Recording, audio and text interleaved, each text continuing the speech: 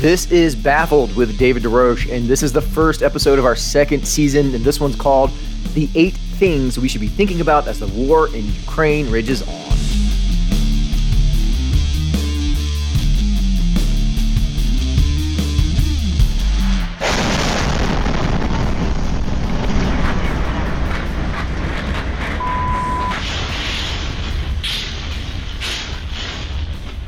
Since Russia invaded Ukraine, I've cried I don't know how many times as I listen to stories from the front lines, men staying behind to fight, former cooks now leading a makeshift Molotov cocktail factory in an abandoned building, wives and daughters being forced to leave their husbands and fathers, teenage boys having to decide whether to stay and fight with their dads or seek refuge in another country with their moms, schools being destroyed. Life is upside down. But here's the thing about this war. It's been happening for 8 years. The only difference is that now Russian soldiers and military equipment are rolling onto Ukrainian soil, whereas before it was Russian-backed separatists fighting in eastern Ukraine. For some reason, this feels different though, right?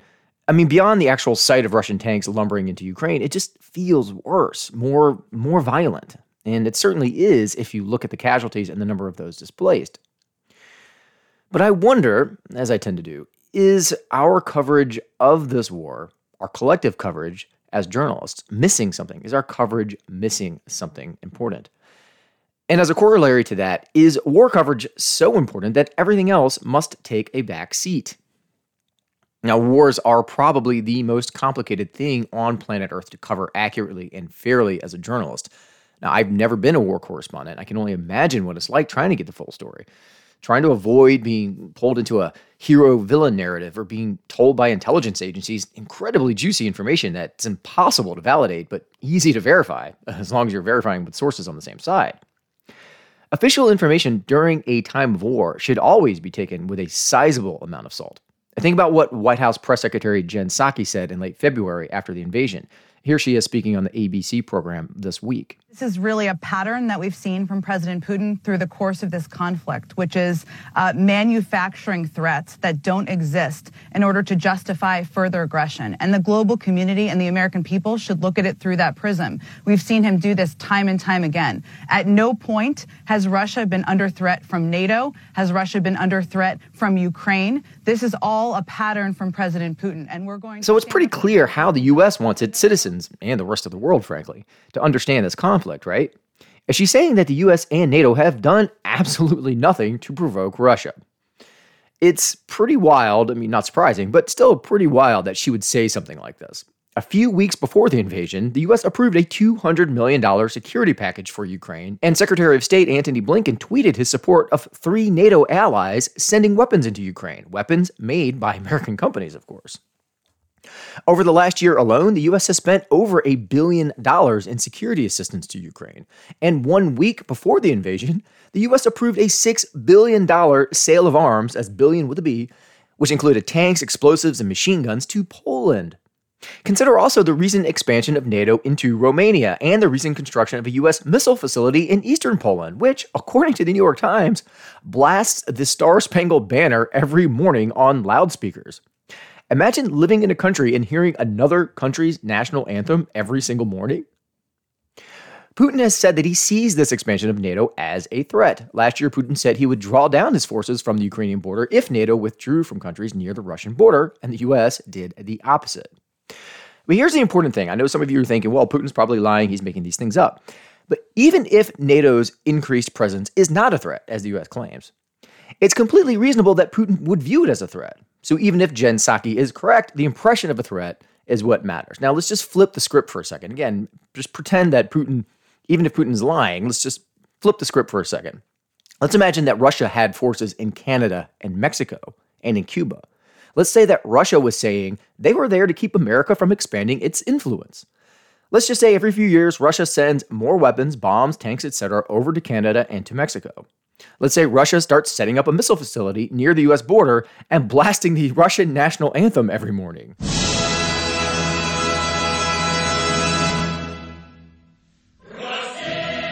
Wouldn't we, as Americans, feel a little threatened by that? If something appears threatening, it is threatening, or probably is threatening, to the person who says it. Intent doesn't really matter. So Jen Psaki is being completely disingenuous here. NATO has been slowly moving eastward toward Russia over the years. Of course, this does not justify Russia's actions. It's simply the truth. The U.S. is not without fault.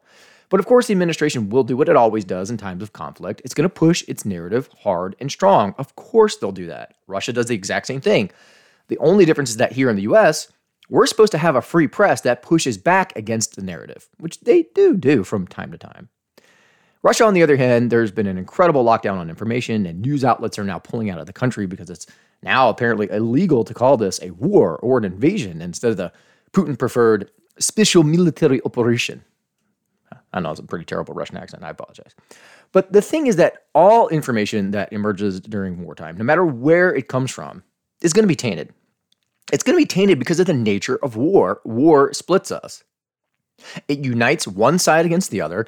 It completely eliminates nuance. It oversimplifies everything. It consolidates everything into a neat little package, in this case, Russia versus the world.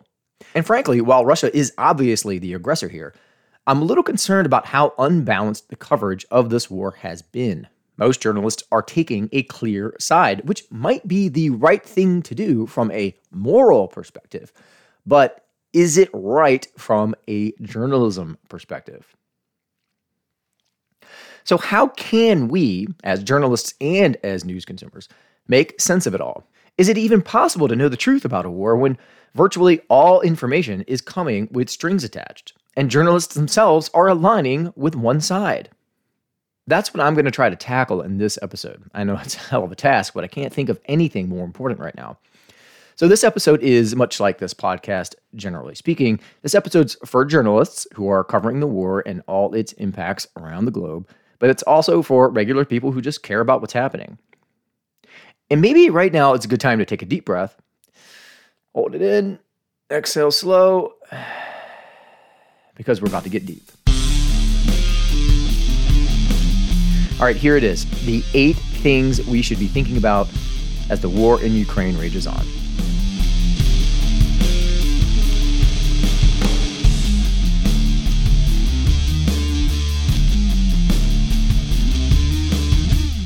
The first thing, and arguably the most important thing we should keep in mind in this war, is context.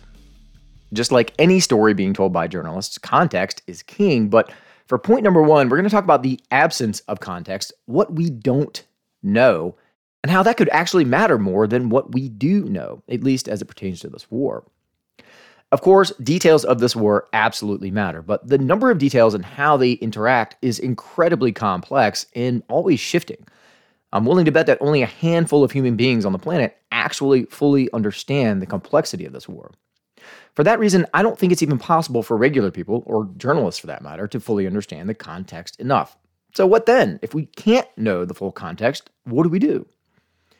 And this next point is critical because it relates to so much of what we report and consume in the news business, and that point is this: we must admit that it's okay to not know the context. In other words, it's okay to not know something. Wasn't it Socrates who said, "The only thing I know is that I know nothing"? Isn't that the best definition of wisdom out there?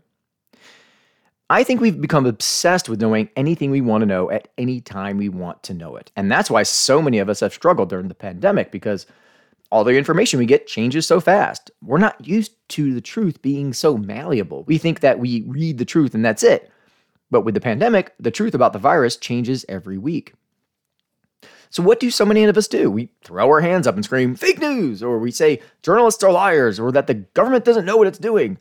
The fact is that we are all trying to figure out what's going on. We are in the process of understanding.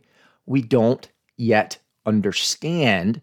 And it's the exact same with any war, and especially this war. And that's okay. It's okay to not understand something. It's okay to learn something and have that new thing change. It's okay to unlearn something. A big part of the problem with journalism is that we don't communicate information the same way we understand science. News stories are packaged as narratives. There are characters and conflict and plot twists and drama, and that's all needed to capture the audience's attention. But science doesn't have a narrative. There are no good guys or bad guys or even neutral guys. It's just theories that are tested, proven or disproven, and tested again. Science is in a constant state of revision. Science is messy. It doesn't look nice. That's why journalists don't present stories the way scientists present facts. It doesn't play well with the audience. War, on the other hand, has everything that makes a great narrative. It's good guys versus bad guys. There are images and sounds that strike us to our core. Emotions run high. But because war makes for a great story, we tend to oversimplify. And that process of oversimplification makes it harder for the public to understand the actual complexities, which makes it harder anytime something big happens again. In other words, journalism's obsession with narratives and its avoidance of complexities harms our collective ability to deal with unknowns like war, like a pandemic. So what then? Well, I'd argue that the complexities in a pandemic and the complexities in war don't necessarily need to be understood by all. However, the existence of complexity needs to be understood. It's okay to say, there are things we don't know, and here's a list of those things. Journalists are tempted to not do that because we're trained to only report what we know.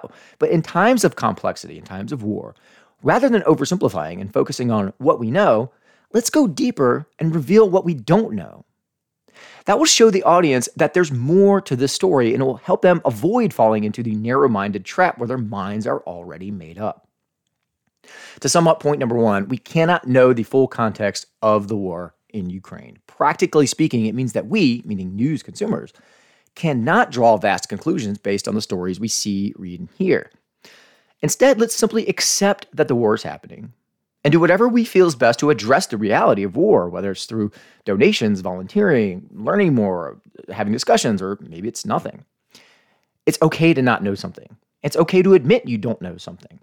We humans love to Google stuff and become instant experts and share our brilliance with the world, but in times of great stress, it can only confuse the situation and lead to tension and possibly more conflict.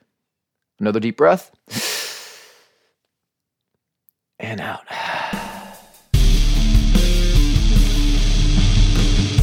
That brings us to point number two, which is related to point number one because it too is also about context. But in this case, it's about the broader context of war and how it exists as other wars also exist. What I mean is the world is full of things happening, and I worry that a lot of the attention on the Ukraine is not necessarily due to it being an important story, which it certainly is, but instead it's because it has nothing to do with the pandemic. We're exhausted by pandemic coverage, so Ukraine offers an oddly welcome reprieve. Perhaps that sounds a bit morbid, and it certainly is, but I can't help but think that some news organizations are probably relieved to be writing about something like war, which again can be easily oversimplified into a simple narrative, instead of covering the pandemic where the truth is shifting constantly and the winners and losers are unclear or interchangeable. Russia's invasion of the Ukraine is happening as the pandemic rages. That's one part of the context. The other part of the context is the history between Russia and Ukraine, their shared culture and language in eastern Ukraine, the fighting since 2014, and finally, the other context is other conflicts. I mean, let's consider for a second that there are currently at least 59 violent conflicts happening on planet Earth right now as of March 2022. Of those conflicts, there are 5 happening today that Wikipedia classifies as a major war, meaning there have been 10,000 or more fatalities a year since the wars began. Of those 5, 3 have seen more than 1,000 fatalities in 2022 already. The war in Ukraine is obviously one of those. I wonder if any of you could guess the other 2. One of those other 2 wars, which honestly surprised me, sadly, is the ongoing violence in Myanmar. This year alone, over 3,000 people have been killed from the unrest there. The other major war with the highest death toll this year also surprised me, and it's the crisis in Yemen. This year, between 3,000 and 5,000 people have been killed there. Finally, the war in Ethiopia, Sudan, and Eritrea took as many as 19,000 lives last year, and the Afghanistan conflict claimed up to 42,000 lives last year. That doesn't count for the millions of human beings displaced by these wars and all the families forever changed after losing people they loved. The war in Ukraine has the highest death toll for 2022. So far this year, since the Russian invasion, the death toll is around 8,000 to 16,000, and that's on all sides of the war, Russia and Ukraine. The invasion of Ukraine is absolutely a newsworthy event and should be covered closely. No doubt about it. The impact on real families is affecting millions in Eastern Europe and around the globe. The economic sanctions are also being felt globally. Here in Connecticut, gas prices went up 50 cents in a week. And the geopolitical changes are going to be felt for decades.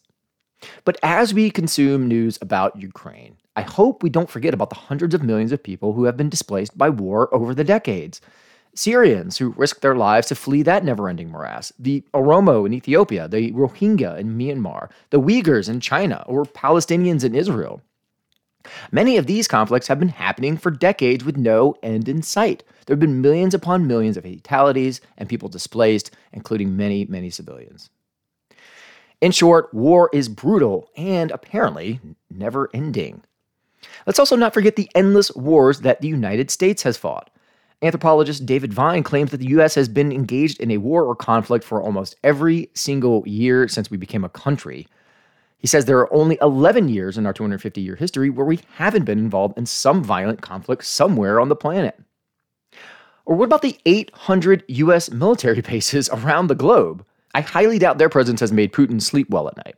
So when Putin says that NATO and the U.S. continue to encroach on Russia, and the U.S. has a long history of invading countries and illegally intervening in foreign elections and sponsoring coups against democratically elected leaders, and Jen Psaki goes on television saying, at no point has Russia been under threat from NATO, has Russia been under threat from Ukraine. Well, it just leaves a bad taste in my mouth. And that's the context I'm talking about here, and that's the context that journalists should always remember. Putin most certainly is an authoritarian, a power-hungry bulldog with rabies, but the only difference between what he's doing in Ukraine and what the U.S. did in Iraq following 9/11 is that Putin's public rationale, it kills me to say this, but Putin's public rationale at least has some logic behind it. Here's the thing, even if Putin's lying, there's rationality in his lie. American officials, on the other hand, used logic to invade Iraq that didn't make sense for anyone with half a brain. If Putin's lying, again, at least his rationale is believable. At least his lie has some logic to it. Is that better in some weird way? But again, war is awful, no matter what. The invasion of Ukraine is completely unjustifiable in all respects.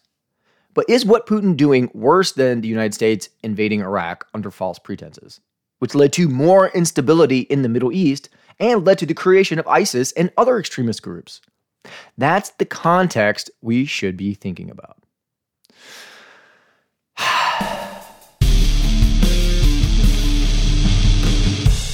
So, quick recap. Number one thing we should think about when reporting on this war and when consuming information about this war, recognize what we don't know and be okay with not knowing it. Number two, recognize the deeper context of war and other wars, and those consequences broadly and historically. The third thing we should be looking out for, or perhaps a better way to say it is what we should be avoiding, is the romanticization of war and its participants. Okay, what do I mean by that? Well, perhaps you've seen the memes of President Zelensky circulating online. There's one where he's dressed up as Captain America from the Marvel Comics style, holding a big shield, and it says Captain Ukraine underneath. There have been comparisons of him as a Jedi and Putin as Emperor Palpatine from the Star Wars franchise. There's Zelensky t-shirts you can buy on Etsy with quips he's made, like when he turned down an evacuation offer from the U.S. by saying, "I need ammunition, not a ride." Kate Nibbs is a senior writer at Wired, and she wrote this about this strange phenomenon. Politicians aren't meant to be idolized, even in their finest hours. There's a difference between admiring a leader's actions and adulating them like a K-pop star.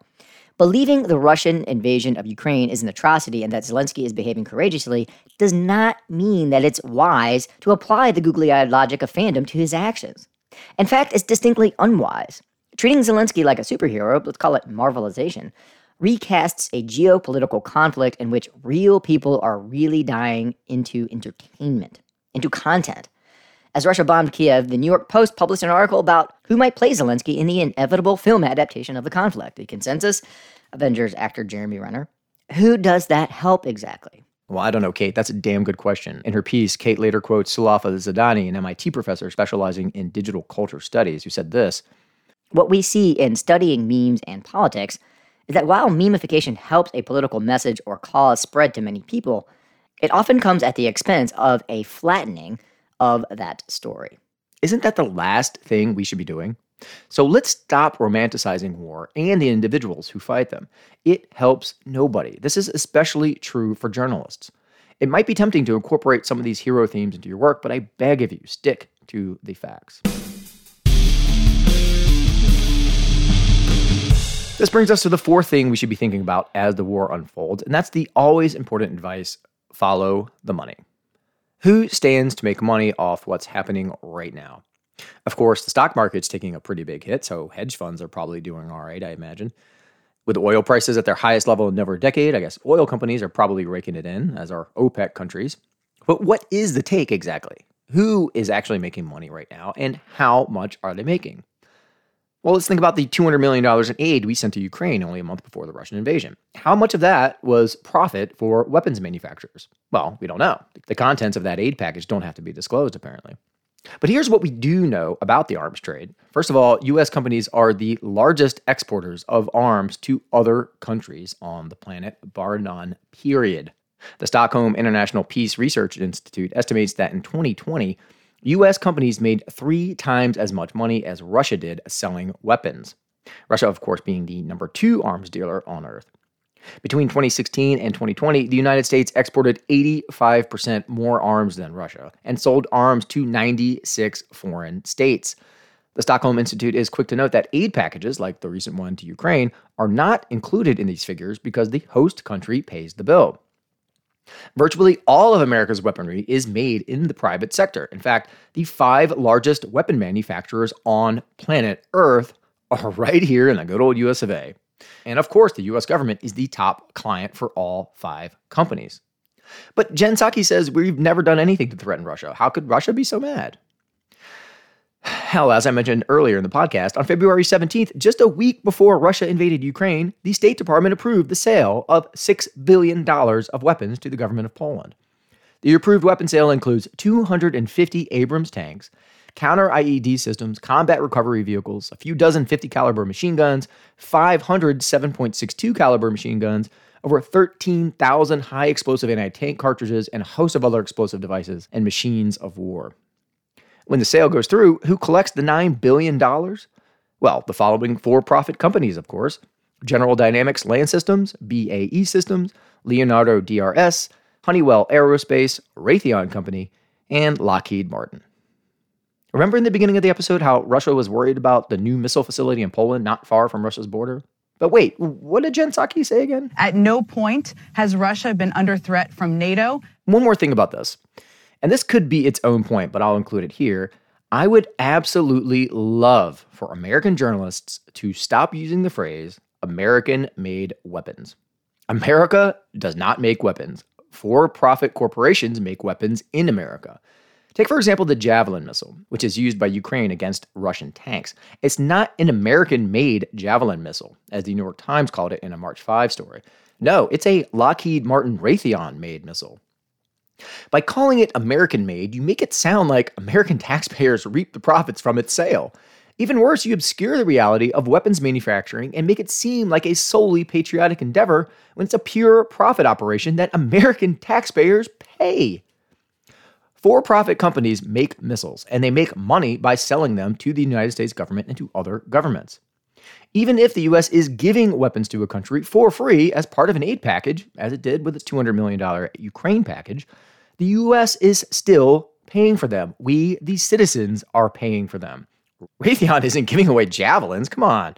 So let's just stop saying American-made when it comes to weapons, can't we? Can we just say who really makes them?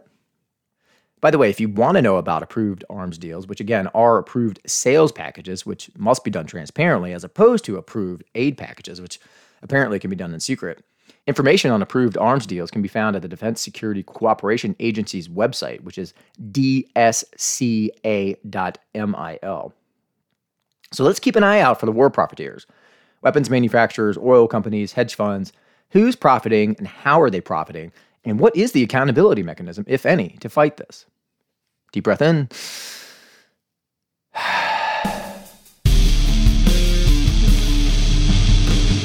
So this brings us to number 5 on the list, and maybe it's also the reason why most news outlets haven't said much about the Poland arms deal, and the ones that did don't seem to care too much about what Putin had to say about it.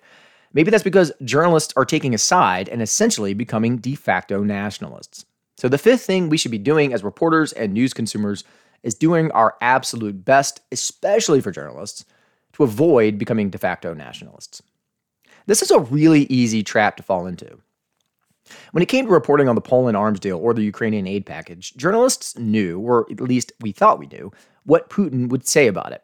Let's take Newsweek's coverage of the Poland deal, which again happened a week before the Russian invasion. Newsweek was probably the biggest media company to cover the deal, and yet they only quoted U.S. Secretary of Defense Lloyd Austin from a press conference. The reporter didn't have to reach out to Putin or to a Russian spokesperson. They could have simply gotten information from any of the thousands of stories out there where Putin complains about NATO's buildup of arms. In fact, that was one of Putin's demands. He wanted NATO to remove any troops or weapons deployed to countries that entered the alliance after 1997, which includes Poland. That demand, along with 7 others, was sent to the U.S. in December of 2021, but 2 months later, the U.S. approved this $6 billion weapons sale to Poland. But what did Jen Psaki say? I'm just kidding. I won't play that clip again. But can I? Just one more time. Pretty please. At no point has Russia been under threat from NATO. Okay, you get the picture. I'm joking here, but in reality, it's really scary that we're being told this by our government's spokesperson. Now, of course, she can be a nationalist, and her job is to spread American propaganda. But I wish just for once that people in government would just be a little honest about their mistakes and about our contributions to things falling apart. Journalists aren't helping either. Again, in that coverage of the arms deal, Putin's take wasn't included. It's not hard to find out what he thinks. Hell, he demanded NATO remove troops and weapons in December, and then 2 months later, the U.S. approved a huge arms deal. Couldn't that information at least have been included in reporting on the arms deal? I don't want to beat up on Newsweek because I get it. Most outlets that covered it didn't mention Putin's demands. It was simply framed as a U.S. attempt to prepare for a Russian invasion of Ukraine. Nobody stopped to think that maybe this sale was the final straw for Putin. I actually doubt that's the case, as Putin has a million problems, and some invented and some not, and this is just one of them. But the fact that American news outlets aren't even asking the question. Just ask a foreign policy expert. How might Russia interpret this arms deal? And what impact might it have on their decision to escalate tensions? Simple question, right? Then, after the invasion, follow up with that person and ask, did that arms deal have anything to do with Russia's decision to eventually invade? Even if the answer is no, we have to ask the question. We do the truth a disservice when we avoid going deeper, especially about stories related to human lives being lost, just because we think we already know the answer. Journalists have a special obligation to ask the hard questions in times of war. We can't hide behind our flag and worry that we'll be seen as unpatriotic because we dug into a Putin claim and found out there was some truth there. In short, most American journalists have already made up their minds about Putin. Public figures like Marco Rubio and General H.R. McMaster are even questioning Putin's mental stability, and journalists report those sentiments without a second thought. Putin's painted as losing his marbles, and his soldiers are painted as morons who don't know what they're doing. So the narrative about Russia and Putin being evil and insane is simply reinforced because we assume intent and we assume maliciousness. Rather than simply asking the questions, rather than pushing back against non-doctors making mental health diagnoses, we assume the answers. We become blinded by our own patriotism, and the truth suffers. So let's ask the questions we think we know the answers to. Maybe we'll be surprised. Now, the sixth thing, and this one's going to be tough, but absolutely critical, what else is happening in the world? Significant world events often become shields used by powerful entities to make decisions in the dark. Think about all the stories over the last 2 years that didn't get covered at all because so many journalists were focused on the pandemic. Well, you'll never know what those stories were because they were completely missed. But I guarantee you, big stories flew under the radar. Or think about all the stories that unfolded during the pandemic but went almost completely under the radar. The locust plague in the Horn of Africa that was the worst in 60 years and ruined farmlands and the livelihoods of millions. Or what about the largest protest in human history, which happened in India at the end of 2020? Farmers there were protesting a new law that they said threatened their way of life.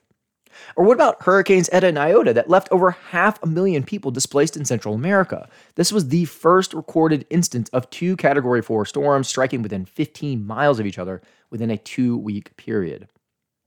Or what about the release of the Pandora Papers last October? This was a massive bombshell. It was the single largest data leak exposing financial secrecy in the history of the International Consortium of Investigative Journalists.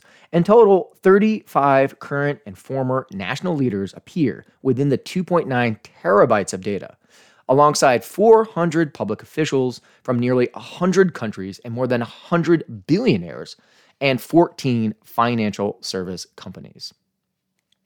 And guess whose name was in the Pandora Papers? Captain Ukraine himself, President Zelensky. The paper showed that Zelensky, who is a former actor who played the president on TV, by the way. The Pandora Papers showed that Zelensky has engaged in some of the shady business practices that we usually associate with the Russian oligarchy. But that story also flew under the radar, because at the time the Pandora Papers came out, we were too worried about the Omicron variant of the coronavirus, or the building up of tensions on the Russian border. I hate to say that people ignored Zelensky's connection to the Pandora Papers because of this escalation with Russia, but who knows? What other stories are we missing out on? Now we have the coronavirus pandemic and the invasion of Ukraine owning headlines. Important stories, to be sure, but what else are we missing? Are important public decisions being made but going unnoticed? Are there settlements being reached in important precedent-setting cases that might change the future of our country or perhaps the planet? What's happening on the Supreme Court, which is set to hear cases that could unravel decades of precedent? Let's keep an eye on congressional committee meeting agendas and local public meetings and public hearings. Let's keep a close watch on state and federal court dockets. Let's check in with grassroots groups to see how their fights are going. Let's not let important stories fall into the abyss. As journalists, we should make an extra effort to find the underreported stories and push them hard on our editors. As news consumers, we should engage with a variety of stories as much as possible and essentially hack our personalized algorithms so that they feed us a healthy, balanced diet, not just meat and potatoes. Let's get some vegetables, maybe some dessert on there. Now, on to number 7 on my list, and this one's sure to ruffle some feathers, no doubt, but I think it has to be said. It's time for the public to demand, and for journalists to come through on, a deep dive into the concept of militarization, how it manifests itself in policing, in entertainment, and in sports, but more importantly, how militarization is practiced by governments today. That was a mouthful. Let me try to break it down. We take for granted that governments need a thriving military to protect and defend interests of the state. I don't disagree. But when I hear stories about Russian soldiers not even knowing they were going to invade Ukraine or confusing the invasion with a training mission, even if those stories are Western propaganda, it still highlights an aspect of militarization that needs deeper scrutiny, which is this. Militaries are organized to have an absolute and irrefutable division of power. In other words, orders are obeyed, period. Orders cannot be questioned because during war, decisions must be quick and they must be decisive. If discussions and disagreements ensued, lives could be lost, wars could be lost. So to a point, absolute obedience is important, to a point. But soldiers, from enlistees to NCOs and on up the chain, should have some say when it comes to an invasion. If the Geneva Convention were ever to be revised, it would be amazing to see a commitment by leading nations to allow soldiers to opt out of war, especially an invasion, for any reason. Now, many soldiers might not have access to a free press, and now that's a different story. They may simply feel in their gut that an invasion is wrong, and they should be able to opt out penalty-free. Or even better, why don't we make it a requirement that 90% of our soldiers need to be on board with an invasion before it can be greenlit? Hell, at least the leading democracies should be doing this, no? Isn't that what a democracy is all about? People ruling people? Why do democratic principles completely disintegrate in the military, which, ironically enough, is where the vast majority of our spending goes? Yes, the world's most important democracy, the US of A, spends $600 billion a year on defense, an industry governed almost completely autocratically. Now, in the heat of battle, there's no need for discussion. Obey the order. But maybe we wouldn't get into unnecessary battles if the decision to enter was actually democratic. So that's one prong of point number 7. The other prong is this. Militarization is fetishized in entertainment and is replicated by police departments. Why do we fetishize the military? Why do we immediately assume a veteran's a hero just because she served? What if she's suffering from severe PTSD because she committed or witnessed an atrocity, and you call her a hero? Why do we do this? Why do American police departments look like special military operations? Now, admittedly, these last 2 points are a little bit of a digression, but I think it's worth mentioning as we watch and report on the war in Ukraine. How we write about the war today will influence how we think about military might and the use of force going forward. How we phrase things matters. How we contextualize things matters. If we don't think about the implications of our phrasing and our language, and we simply report as we always have, we risk further glamorization of militarism, of violence, and we risk militarism becoming an even stronger presence in our daily lives. Eventually, we may come to accept the fact that all schools will have armed security guards, or that cameras will be on every street corner and in every store connected to the internet and plugged into by the NSA and the FBI. And, oh, crap, we're already in that world. Whoops. To sum up point number 7, let's think critically about our understanding of militarism, how it's structured, and how it seeps into society in various ways, and how we communicate these impacts through our journalism and reporting on war. Which brings me to my final piece of advice for those of us covering or following the war in Ukraine, which is number 8. That's this. Let's pay close attention to the human element. Now, I do think that news outlets are pretty good at this. Good journalists know how to talk to people in stressful situations and how to get them to tell their stories. While that skill is commendable, it can also be a little dangerous. Interviewing a person whose country is being ravaged by war, it requires a special level of sensitivity. It also requires a powerful BS detector. Someone who has experienced PTSD risks revisiting that trauma when asked by a reporter to talk about it. And they also might invent a story, or they might leave out important details as a coping mechanism. A good reporter should know how to talk to people who have experienced trauma and how to fact-check claims made by people who have experienced trauma. Or maybe a better way to look at it is to fact-check claims made by people who say they have experienced trauma. The DART Center for Journalism and Trauma is an incredible resource for journalists interested in learning more about this. That's DART Center. It's at Columbia University. But it's also more than interviewing sensitively and fact-checking deeply. It's about humanity. Here's something that happened recently that didn't sit well with me, and coverage of it also bothered me. There were a couple of Russian soldiers captured that Ukraine put on display in a press conference, which seems to me to be a clear violation of the Geneva Convention, which states that governments are supposed to protect a prisoner of war from being made into a, quote, public curiosity. And that's exactly what Ukraine did. They turned those Russian soldiers into propaganda tools. But not much was discussed about that maltreatment. No, more attention was paid to the Russian soldiers talking about how ignorant they were of the actual invasion, or how they didn't know they were going to invade, and how Putin's a bad leader, how some of them thought it was a training mission, etc., etc. Did we ever stop to think that maybe Ukraine forced them to say these things? Are we at least asking that question? We can do better than that as journalists and as governments. Again, it's about humanity. These are human beings doing what they were told to do by a leader of the country, which they no doubt love. It's quite a predicament. And again, a good reason for us to explore more deeply the broader impacts of militarization and organized armies. It's about human beings, people. War is the worst of it, and wars are raging all over the world, and people are causing it, and people are the biggest victims. I think journalists will go a long way toward regaining trust by remembering that they, too, are human beings. Journalists are people. Whenever I teach journalism class, that's something I always try to hammer home. Be a human being first, and a journalist second. Don't get so caught up with finding the big story that you forget your own humanity. I remember I was working on a story about a man who was killed by a commuter train in Darien, Connecticut. It seemed like a suicide, but none of the details added up. He had several kids. He was successful. He was an active member of the community. He was killed by a through train early on a Monday morning in March when it was still dark out. And I actually wrote about the experience I had while reporting on the story. To this day, it's still one of the best things I've ever written because my experience was so unexpected and emotional. Here's a little bit of it, which I think captures what I'm talking about when I say we should be human beings first and reporters second. I walked across the parking lot as the incident train passed. It was dark out, cold. Not bitter cold, but just below comfortable. I had parked my car in a lot across the street from the train station.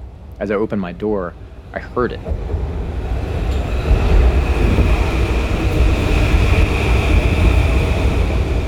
Metal on metal, screeching, rumbling sound of a 100-ton Metro North train barreling past the Noroton Heights train station at 6:26 in the morning.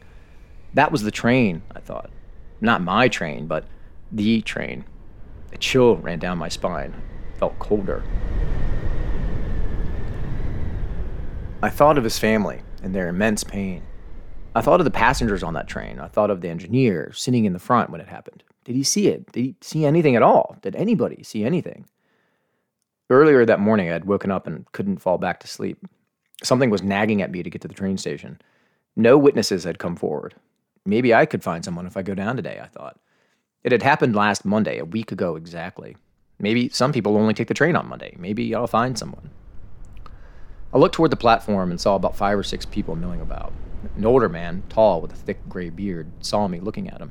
He hustled by before I could even tell him why I was there. I took a breath. There are more people to talk to, I told myself. I looked over and saw a young woman standing and waiting. I approached her. Hi, I'm David DeRoche with the Darien Times newspaper. I'm wondering, were you here last Monday? Did you happen to see anything? The woman looks me square in the eye. I'm his daughter. Words escaped me. How could I not have expected this? Did I really think that his family would not be down here seeking closure for themselves? Was I that unaware, that clueless? Completely unprepared, I lost all sense of my profession. I was no longer a reporter. I was a fellow human being. Is there anything I can do to help? I said. She wanted help finding witnesses. That's why she was there, trying to see if anyone had seen anything. In a haphazard way, I asked her if she wanted to be quoted, knowing she'd refuse, which she did politely. I gave her my card. Please let me know if there's anything we can do to help, I said, no matter what. She took my card and she thanked me. She thanked me. Perhaps never in my life have I ever felt so undeserved of thanks. I felt guilty for being thanked. I felt like a fraud. I couldn't take her pain away. I couldn't make things better. But quickly I remembered why she was thanking me, because I was there. I was there for the same reason she was, looking for witnesses, seeking an answer, hoping to find closure. I asked a few other middle-aged men if they'd seen anything, and nothing. Then I saw a young woman. I began to introduce myself, but I immediately noticed the family resemblance. She's also his daughter. She's carrying a laminated photo of who I can only assume is her dad. She thanked me too. I'm again torn in my emotional response. I shouldn't be here, I thought. I'm not helping. What's the point?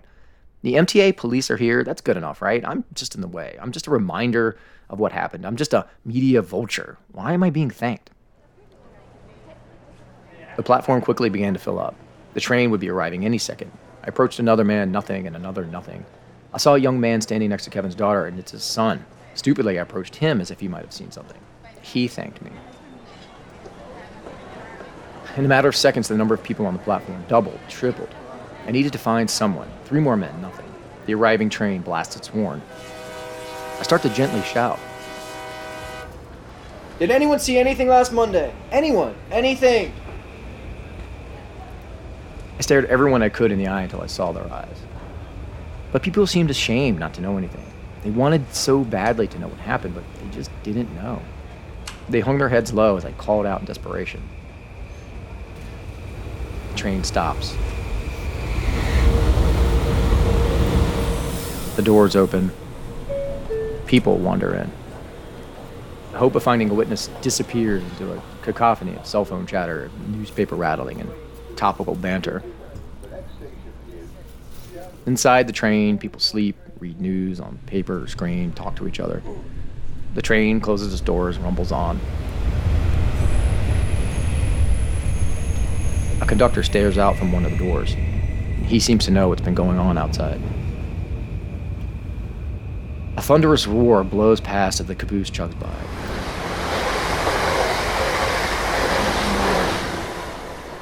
Abnormally loud for a commuter train, announcing its departure with a robustness that felt orchestrated. It was as if someone had put an insensitive period at the end of a fragmented sentence of what could have been the truth. The platform's now empty, save Kevin's children, myself, 2 MTA police officers who appear weary. Any sense of optimism they had departed hastily toward New York City. They'd been coming here every morning over the last week, and nothing. I attempt to leave and see Kevin's son and daughter. I stop to see if they had any luck, and they ask me the same. Nothing. I can't think of anything more to say. But they say something. They ask if there's anything they can do to help me.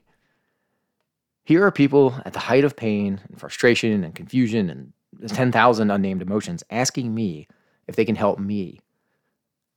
My heart felt like 1,000,000 pounds. So that's what I'm talking about when I talk about being a human being first. I don't think it threatens your ability to remain objectively distant. You can still be a human and maintain distance, but maybe the line we're told we shouldn't cross is a little closer to our emotional core. Maybe if we weren't so obsessed with objectivity and distance, we could connect with people on a deeper level. And then, when it's time to go on record, you would have their trust. When we're on the job, everything a journalist hears is considered on the record, unless we state otherwise. But not everyone knows that. Isn't it much better to get to know people on a human level before using their story? Otherwise, if your story first, don't you risk exploiting their vulnerability? Isn't minimizing harm one of the main ethical tenets of being a journalist? Yes. Yes, it is.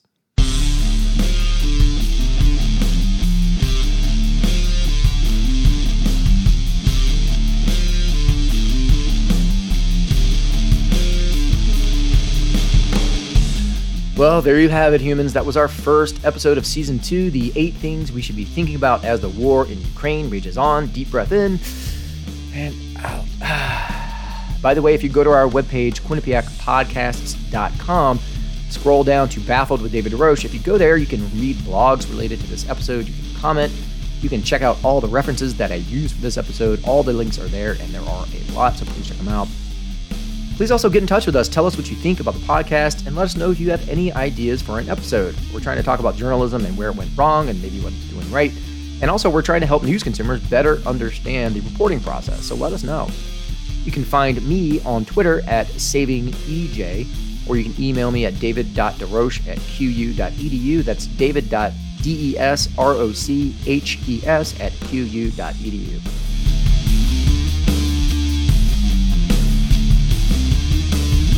If you have a few minutes, please leave us a review on Apple Podcasts, Spotify, Google Podcasts, or wherever you get your podcasts. And please don't forget to subscribe. You can catch our new episodes as soon as they come out. Baffled with David DeRoche is a production of the Quinnipiac University Podcast Studio. That music you're hearing is composed and performed by yours truly. Our social media coordinator is Jillian Catalano, and our video guy is Jake McCarthy. Thanks for listening, and I hope you heard.